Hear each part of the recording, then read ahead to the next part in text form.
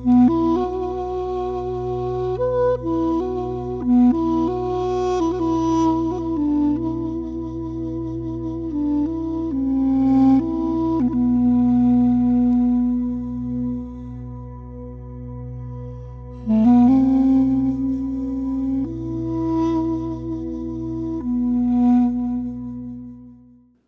back to another episode of City of Desert. I'm Father David Abernathy, and we're continuing our reading of the Philokalia, in particular a volume entitled Writings on the Prayer of the Heart. And over these past months, we've been gradually making our way through the writings of St. Hesychius of Jerusalem on guarding the heart or sobriety and the constant invocation of the Jesus prayer. And we're coming to the end of the text now.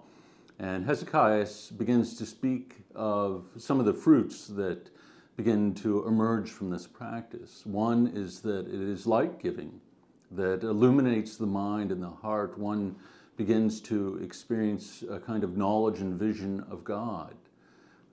And also the practitioner becomes a contemplative in this regard, that the more and more that he engages in the guarding of the senses and the constant calling upon the name of Jesus, the more he is immersed in the intimacy of contemplation. And we'll also be looking at the continuing battle with the evil one, how we can be easily seduced away from these fruits. And Hesychius continues to give us means to fight in this battle. We're picking up this afternoon with paragraph 171, if you're following along in the text, and it's page 314 of the book. So paragraph 171.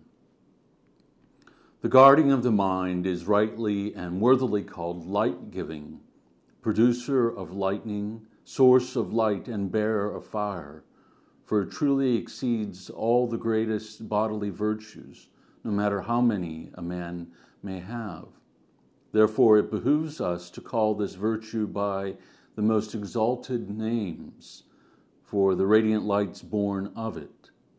Its lovers are transformed by the power of Jesus Christ from wicked sinners, evil men, ignorant, foolish, unrighteous into righteous, good, pure, saintly, and wise men.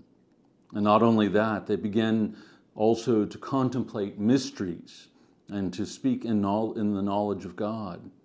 Becoming contemplatives, they make their abode in this pure and infinite light.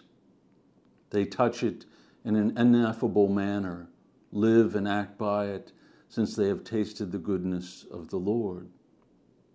And so, often within the writings of the Eastern Fathers, this is how they begin to speak of the contemplative light. The contemplative life. An individual begins to share in the light of God himself. And that means sharing in the knowledge of God and the things of the kingdom. And so even if a person had led a dissolute life, if they have entered into this practice as fully as Hesychius describes, they are raised up to the heights of contemplation. He goes on to say, thus the word of the divine David becomes fulfilled in the angelic beings. Surely the righteous shall give thanks unto thy name. The upright shall dwell in thy presence. And indeed they alone truly invoke the Lord and confess him, and always love to commune with him, since they love him. So a deeper and deeper love for God begins to emerge. They become angelic in their lifestyle. Not only desiring constantly to praise God and to be in his presence, but in reality doing so. In paragraph 172, he begins to encourage us not to let down our guard.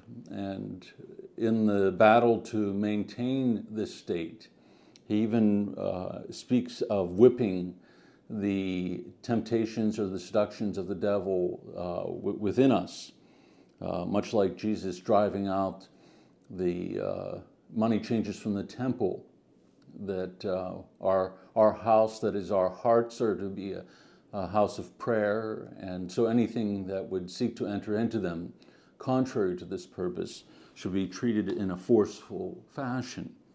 And so in paragraph 172 he writes, "Woe to the inner from the outer, for the inner man suffers much from the outer senses. But when he suffers something, he must use a whip against these outer senses. He who does what is needful according to the letter has already understood what is needful according to theory." And so one who understands the danger of such thoughts and what comes to us from the outer, he describes, from in and through our senses, has to be dealt with immediately and vigorously. In 173 he writes, "Our fathers say that if our inner man keeps sobriety, he has the strength to preserve his outer man as well. They also say that we and the wicked demons commit sins jointly.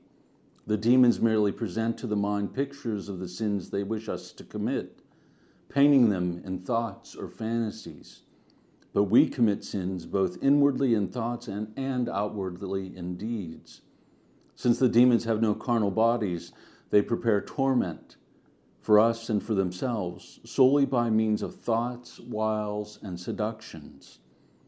But if these wicked ones had carnal bodies, they would sin unceasingly in deeds also, since their will is always evil and ready to commit wickedness."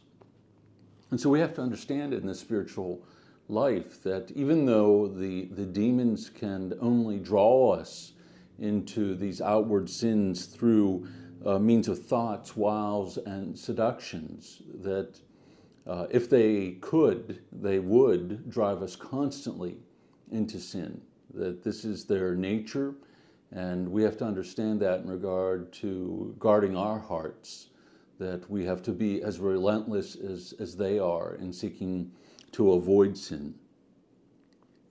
In paragraph 174, he brings us back to the most important element in this struggle, and that is the prayer of the heart.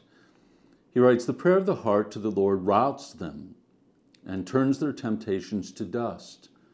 For Jesus, God and Son of God, if constantly and diligently invoked by us, does not allow them even to begin introducing sin into us, what is called suggestion.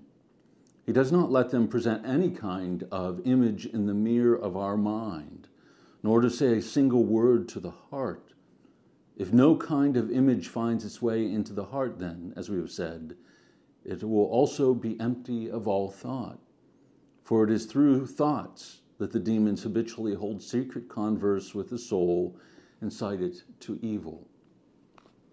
And so again, Hesychius reminds us that the recitation of the Jesus prayer must be something that is constant for us. It is this, the calling on the name of the Lord, that gives us the greatest strength in the spiritual battle, but also promises to free us from the demon's attack. That once his name is called upon, the ability for them to seduce us through such thoughts, images, and fantasies disappears. And so, above all, we want to cultivate this practice of prayer, to pray it unceasingly throughout the day, even in the midst of our labors. In paragraph 175, he continues by saying, "Thus ceaseless prayer keeps our mental air free from the dark clouds and winds of the spirits of evil. And when the air of the heart is pure, there is nothing to prevent the divine light of Jesus shining in it, as long as we are not puffed up by pride and vanity, conceit, and a boasting showing off, and we do not strive towards the unattainable, and are not therefore deprived of Christ's help. For Christ, being the image of humility, hates all those things." And so we can have a great boldness in Christ in this battle, confident though in the power of his name, that we must give great care that even as we are practicing sobriety and even as we are practicing the Jesus prayer, that we don't become puffed up, think or attribute this ability to our own strength or our own will. All things come to us only through Christ. And so we are to imitate him above all in his humility. And finally, in paragraph 176, Hesychius tells us, "So let us practice prayer and humility, those two weapons with which, together with sobriety, spiritual warriors are themselves against the demons as with a flaming sword. If we live thus, we shall be able to hold in our heart a secret feast of rejoicing every day and every hour." And so we are to be warriors and to engage in this battle constantly, making use of this prayer, but again, the humility of Christ. And if we do so, this is where our greatest joy comes for us. The joy of the Christian is the joy of the kingdom. It is the joy of freedom from sin and living in the light of Christ. It is not a worldly joy. And so as we conclude this episode, let us keep this in mind, that what we are seeking is that which is above. And it does not promise us consolation here below, but the hope of the kingdom. Thank you again for joining us for this episode of City of Desert. If you have any questions, feel free to contact us, and I'll try to respond to you as quickly as I can or within the next episode. Thank you, and we'll see you soon.